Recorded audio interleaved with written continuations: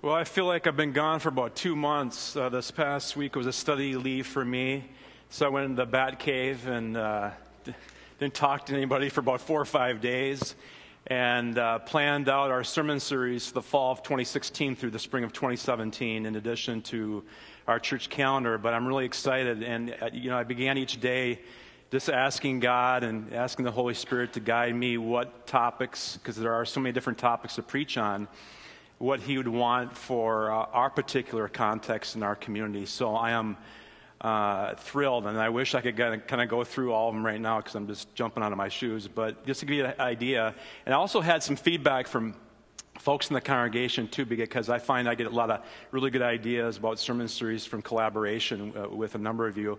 But for example, we're going to kick off 2017 with the top 10 verses to memorize. And we're going to spend 10 weeks going through those verses. And it was something that I've always wanted to do. Another one was actually someone gave me an idea, was on good anger and bad anger, especially in the context of parenting. So that's going to be a fun series. And then also we're going to spend about 7 or 8 weeks, 8 weeks, not 78, in the book of Romans.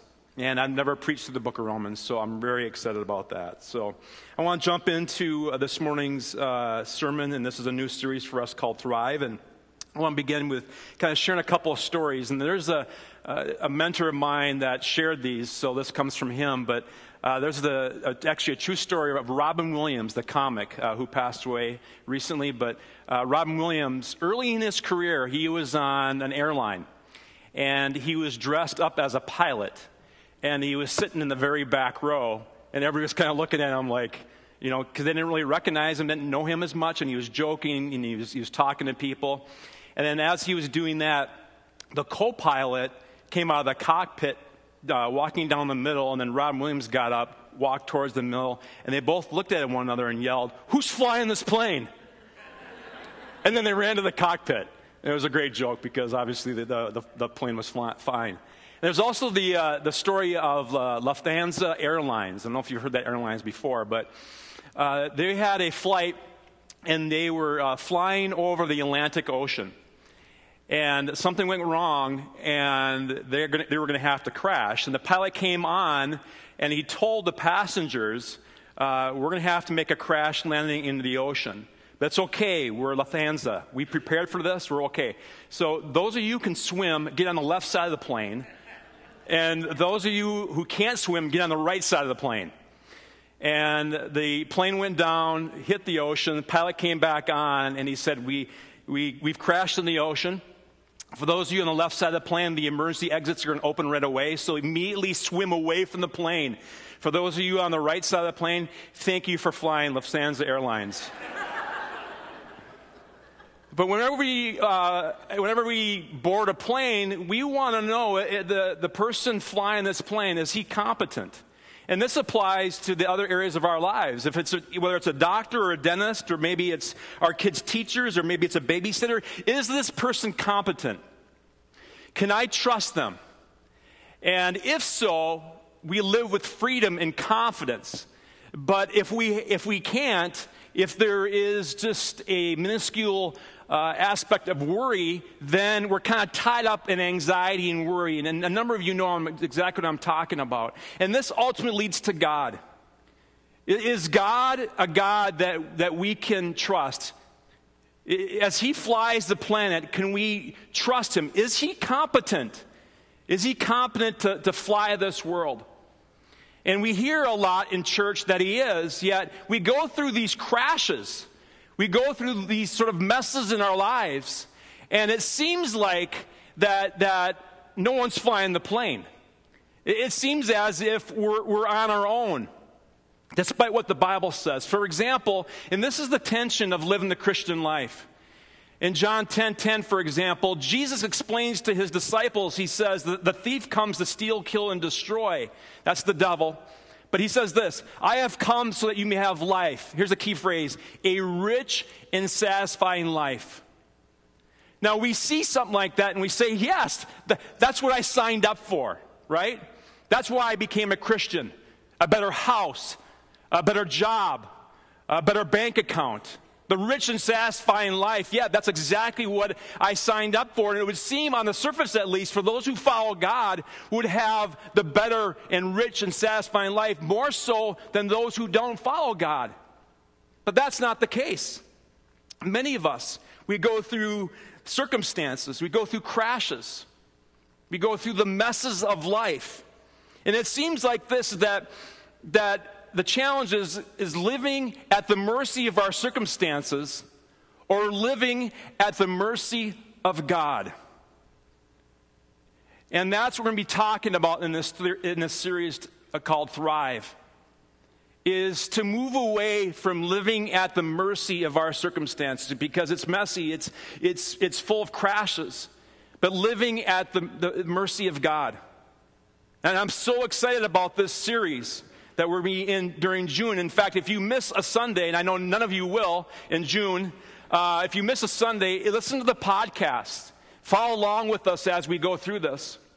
Because we're going to be confronting, I think, the fundamental lie of our culture and our world, and it's this: you and I are in control.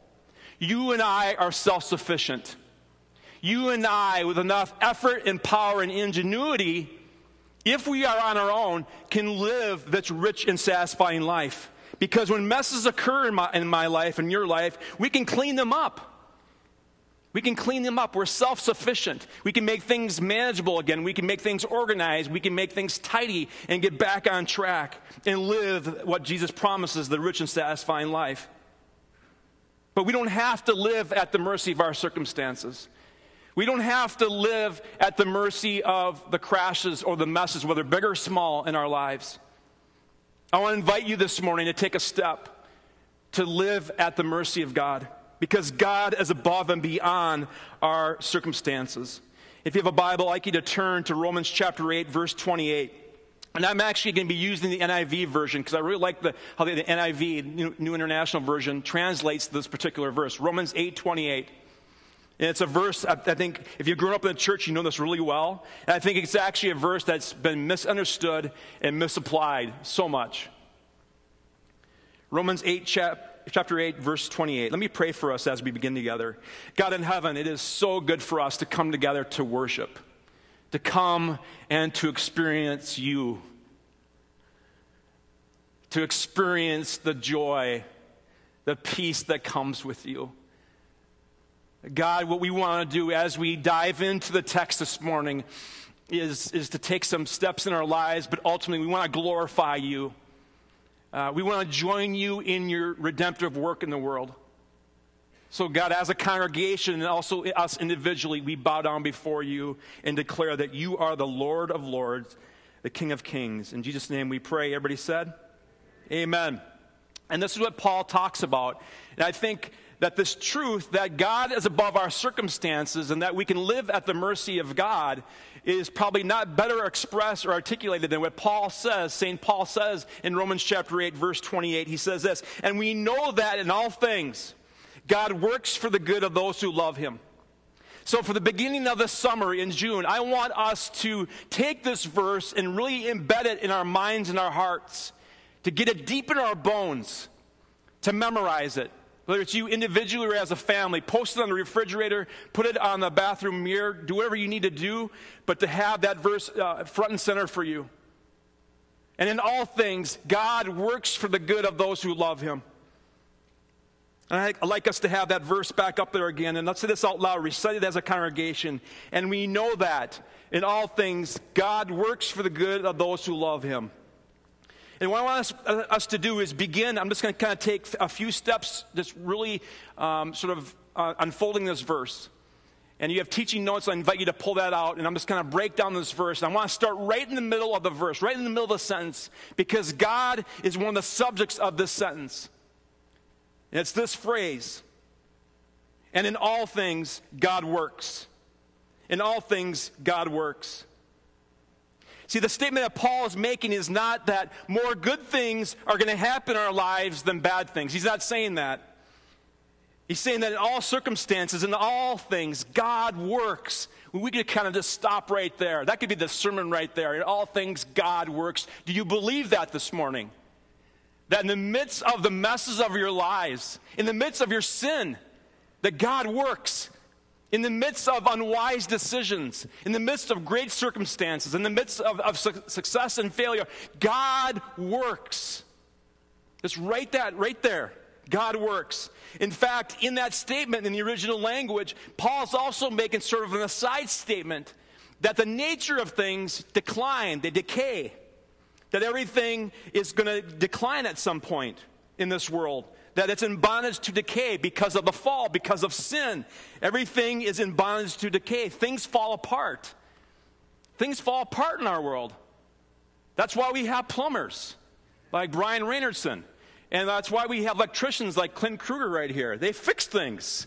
And that's why we have plastic surgeons. I don't think we have a plastic surgeon in our congregation yet, but if he does, I'll refer to that person another time. But also, when we buy a new car, why does it depreciate as soon as we drive it off the showroom floor or off the parking lot? Because things decline. They devalue. That's the way our world works. Things fall apart. Why do people post pictures that are 15 or 20 years old on Facebook or Twitter? Why? Things fall apart, right? I've seen some of your pictures. Just kidding. But notice this. I want you to note this here in your teaching notes. He is not saying things work out. Okay? He's not saying that things work together for good. Some of us have understood that verse before that way. Because sometimes things don't. But here's the promise. In all things, God works. That's the promise. So no matter the scribbles, the messes of your lives, you can bank on this. You can bet the house on this. In all things, God works. God works. Now the question that we want to ask naturally is, what God? What kind of God? And one of the sort of the cornerstones of Christianity that comes out in the Apostles' Creed is the first line, is that I believe in God Almighty, the maker of heaven and earth. The maker of heaven and earth. And during this series, we're going to be challenged to be reminded just how big our God is. That He's infinitely bigger than our circumstances. He is the maker. He is the maker of heaven and earth. He is the maker of heaven and earth. I love what Isaiah chapter 40 verse 12 says here. And you don't have to turn to this right now, but you can see it on the slide or in your teaching notes. Who else held the oceans in his hand? Who has measured off the heavens with his fingers? Just think about that for a moment. Who else held the ocean in his hand? Who has measured off the heavens with his fingers? Perhaps a side note is to say, in all things, our great God works. In all things, our great God works. And I remember this really came very tangible and concrete for me, is I took a fairly large group of students when I was a youth pastor to the Ozark Mountains in Arkansas. And a number of us went out to a field and threw some blankets down and just to look at the stars. And these suburban kids had never seen a night sky or the stars without city lights shrouding them. And it was almost as we were laying there, you could sort of touch the stars. They were so bright. It was almost like they were plugged in. You ever seen that before? Perhaps you went to the Boundary Waters or maybe a trip up north and you've seen stars like that before, where it's like the stars are just sort of plugged in somewhere, and the whole night sky, it's just so overwhelming. There's a picture of the Ozark Mountains and that night sky. And we have moments like this, and we're reminded of the world we live in. And it reminds me of something an astronomer recently observed and actually made a sort of an argument about, based on empirical data, that we have 100 trillion stars in each galaxy. And as far as we know, we have 200 billion galaxies. Okay, I'm not really good at math. I was a lit major in college, but that's a lot of stars. That's a lot of stars. 100 trillion stars in 200 billion galaxies. And Isaiah sort of continues on with this in verse 26. He says, look up into the heavens. Look up into the night sky. Look up into the night sky in the Ozark Mountains or anywhere. Who created all the stars? He brings them out like an army. I love this. One after another, calling each by its name. Because of his great power and his incomparable strength, not a single one is missing. You may want to underline that phrase. Not a single one is missing. I misplaced my car keys. I misplaced my wallet. Some of the staff give me a hard time because I'll take off for an appointment or I'll take off for the day. And invariably, about 10 minutes later, I have to take a U-turn because I live in Chaska right now. And I have to do a U-turn on Weaver Lake Road and come back to get my keys or my wallet. And I know I'm the only one who does that, right? Misplaces his car keys. But God does not misplace the stars.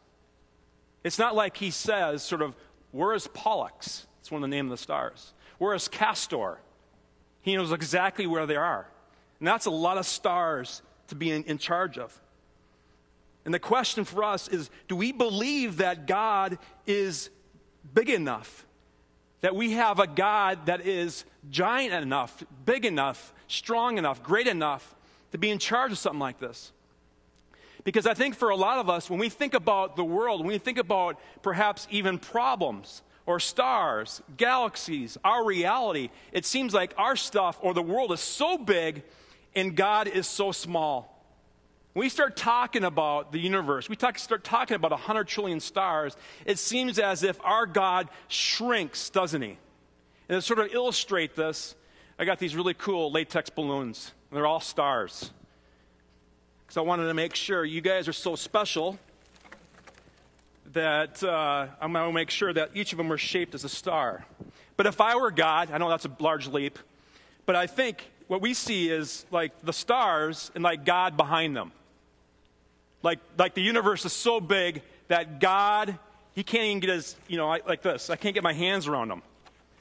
And that God is infinitely smaller than the universe. And like these stars are so big and so large that our God is small in comparison.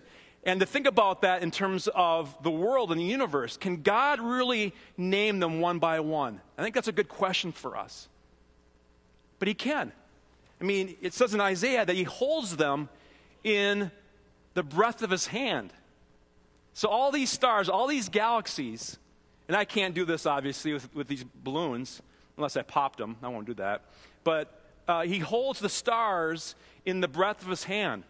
And I think for us to think about a God, got to make sure these don't float to the ceiling because I'll get in trouble by our maintenance people, is to think about God, a God who's, in what Isaiah says, that is so large, infinitely larger, that he's able to hold these stars in the breadth of his hand. What God do you picture? If you were to draw a picture of God, what would that picture look like? Would it look like where he is smaller in comparison to the universe? That he is smaller in comparison to the stars, perhaps? Or maybe come more home that he is smaller compared to the reality of your life? I want to invite you this morning to believe in a God who is way beyond, larger, greater than all these stars and all your problems and all the challenges you have in your life. In all things, our great God works. And this leads to a really important question. I want you to listen to this. Someone asked me this quite recently. Do you believe that God is working when you're not?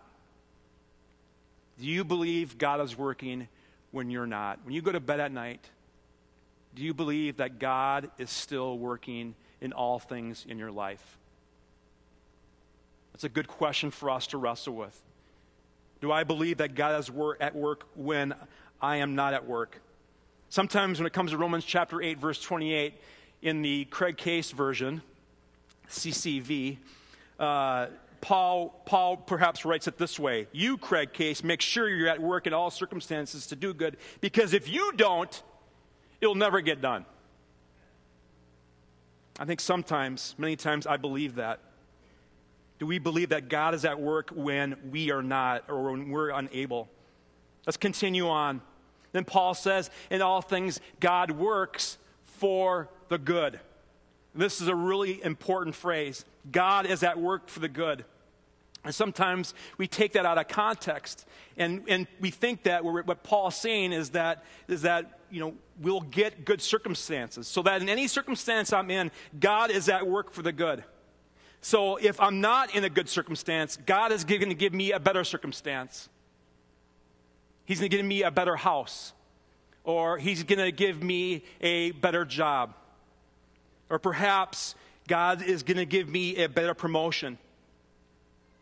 Or maybe for some people that as you date, you're thinking maybe God is going to give me a better person eventually than the one I have right now. And we have this mindset that God is going to, the rich and satisfying life to thrive means that we just get better and better and better things. Not so. Things happen. Good things happen to me and you, and bad things happen to me and you. And we generally want good things. And I think in many ways we're like kids that look to parents and say, Mom and Dad, I want you to give me a very big allowance and fun toys and fun trips. That's it. And I think for many of us, when we think about the rich and satisfying life, that's what that means. But when we love somebody, we love our kids, we're generally more concerned about good things happening in them than just what happens to them, right? At least we try to tell our kids that. That we're more concerned what happens, what's being formed inside them, than simply the good things that are happening to them. We want good things to happen to our children. And a child will say to a parent, I want good things to happen to me. But if a parent really loves a child, if you really love your son or your daughter, sometimes you have to be willing to bring about bad things, a punishment, time out, in order to make good things happen in your son or daughter. Yet so many of us thirst for good things to happen to us, more so than good things. Forget the character development stuff. You might be here right now and been in church for a lot of years, and you're so tired of hearing that. The character development stuff, you're like, Craig, you have no idea of the crashes and the messes in my life. I'm tired of this character development stuff. I just want the good stuff. I want the rich and satisfying life. But that's not what Paul is promising for us. The promise that Paul is making here for us is that we know that in all things, God works for the good. Okay? Now, what does that mean? Let's take this verse further. For the good of those who love him, who have been called according to his purpose. Now get this. What is that purpose? To become like his son. That's it. To thrive. The rich and satisfying life is become more and more and more like Jesus Christ. In all things, God works for the good of those who love him, according to his purpose. To become like his son. That is what God is trying to do in all the things of your life. The good and bad. Taking that and making you and shaping you to become more and more like Christ Jesus. That's the second observation in your teaching notes, is that in all things God works for the good. For you to become more and more like Christ. And that is beyond any price. That's beyond any value. It is for you to become formed and made more and more like Christ through eternity. That's something that moth or rust will not destroy. Because everything else that we have in this life decays. It declines. But to have being formed in Christ is something that will stay with you for eternity. That's a good thing. And God promises to use all the stuff of our lives to make that happen. Let's continue on. And in all things, God works for the good of those who love him. And this is one of my favorite phrases in this verse, Romans chapter 8, verse 28. Because God wants people who love him. Now, when Paul writes this to the Roman Christians in chapter 8, verse 28, what he's saying, and actually what he's living out, is this famous, well-known prayer. And we use this quite a bit here at Maple Grove Covenant Church, and it's the Shema. Deuteronomy chapter 6, verse 4. Listen, O Israel, the Lord our God is one. Love him with all your heart, mind, and soul. Or heart, mind, and strength. And something about this that really stands out is what Paul would recite in the morning and what he would recite at night, because this is something that him and other Jewish people would say every day a number of times, is that this God is lovable. Now, that may not seem like a big thing, but back in the ancient world, you would not be walking around saying, I love Molech. He was one of the gods of a different religion. Or I love Baal. You would never say that, because those gods were not lovable. But this God is vulnerable enough who wants to be loved. And in all things, God works for the good of those who love him. This is a God who wants to be loved. And I think for so many of us, we see God, perhaps he's not the small God behind the galaxy, but perhaps we see this giant God that just repeats things to us. Judgment or like just rigid obedience. That's all he is. Reminds me of the character Hodor in Game of Thrones. That Hodor, all he says when someone talks to him or when somebody says something to him, he just simply says, Hodor, Hodor, Hodor. He says it over and over. That's all he says. That's the only word he says. I think for a lot of us, we see God in a similar way. He's this giant God, and all he does is repeat to us over and over, obey me, obey me, obey me, obey me, as if that's the only thing about God. Or serve me, serve me, serve me. Or you sinned, you sinned, you sinned. We think God in that way. But we have, what we see right here is a God who wants to be loved. And that is one of the most revolutionary thoughts. I hope you capture that this morning, is that we have a God who wants to be loved. Third observation from Romans 8:28, in all things God works for the good of those who love him. This is a part of what needs to be fixed in my mind and in my heart. To live in a world where we worship a great, lovable God who's at work in all things. He's at work in all things. That it's like God is working in the midst of the canvas of our lives, where he works with the scribbles, he works with the messes. And somehow, in some way, we can't see it, but he's putting something together. And what Paul says in Ephesians 2:10 is a masterpiece. His masterpiece.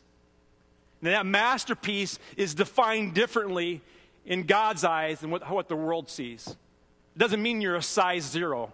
Okay? It doesn't mean that you have these enormous biceps, that life is just clicking. No, the masterpiece that God has put together looks far different from the world's definition. But God promises that. And in all things, God works for the good of those who love him, for the purpose of becoming like his Son, Jesus Christ. And here's a video that illustrates this. I've heard it. You've heard it. It's time for a new beginning. Time to start a fresh page or paint a new picture with our life. Sounds great in theory, but it can seem impossible. Life is messy. The lines have gotten blurred. Maybe we just don't know where to start. We look at the canvas of our lives and see mistake after mistake after mistake. It's overwhelming. When I look at my life with these messy lines and scribbles, it makes me think, is this as good as it gets? There's no eraser that can make this life make sense. But what if? What if there was someone that could make sense of our mess? They could take all our scribbles, all our mistakes, all our missed opportunities, and make them into a masterpiece. And then I remember, there is Jesus. He gives us a new life. Every day is new. Every day is a blank canvas full of possibility and promise. He takes our canvases, our lives that have been filled up with shortcomings, secrets, tragedies, and embarrassments, and he helps them make sense. When I look at the canvas of my life and I see nothing but disorder and chaos, I have to remember this. God is not a God of disorder. He's a God of peace. And you know what? He wants to take my hand and bring peace to the canvas of my life.